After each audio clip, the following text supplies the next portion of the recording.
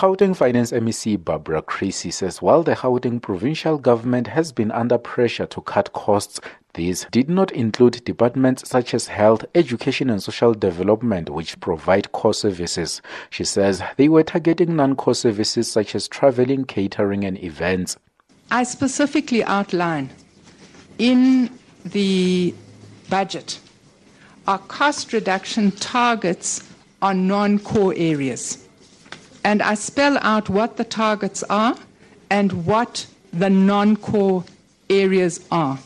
I think, Justice, it's important to say that the provision of health services, education services, and social services, as well as housing, are core areas of provision for the Gauteng provincial government. While claiming to be cutting costs, it also emerged that the Department of Health spent 60 million rand on lawyers over a period of 10 months battling court challenges against the transfer of patients to NGOs. Premier David Makhura says the department listed him as a respondent, stating that he was opposing the court challenge without his knowledge. The department also paid consultancy firm McKinsey 435,000 rand for a 2-day seminar. MEC Creecy says health provision can never be compromised to save money, saying the department has been receiving increased budget allocations over the past few years.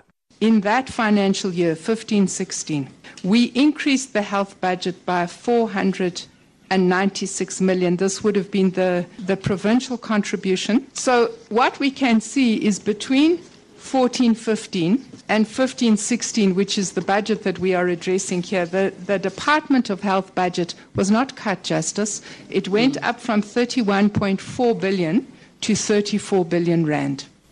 Creecy concluded her testimony by apologizing to the affected families, saying she was filled with shame for being part of a government that was responsible for the loss of so many lives.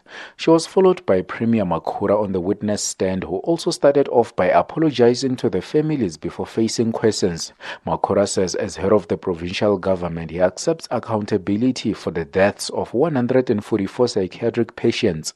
And I want to repeat that there can be no justice without the truth.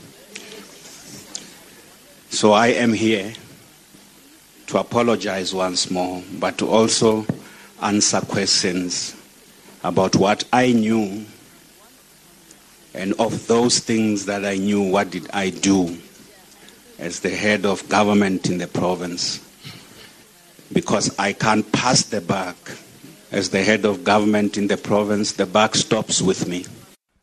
Makhura says he only found out from Health Workers Union NEHAWU in November 2015 about the termination of the contract with Esidimeni.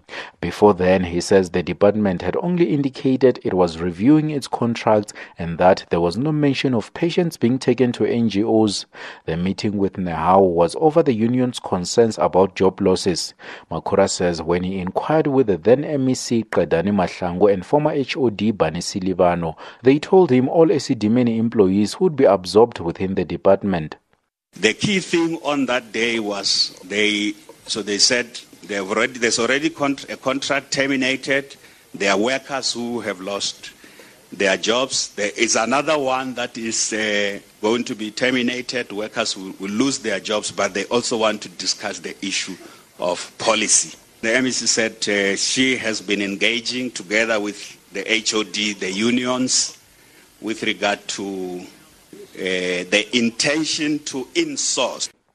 Makhura is expected to conclude his testimony this morning before the appearances of Health Minister Aaron Motsoaledi and current Gauteng Health MEC Gwen Ramokgopa. I'm Wisani Makhubele in Johannesburg.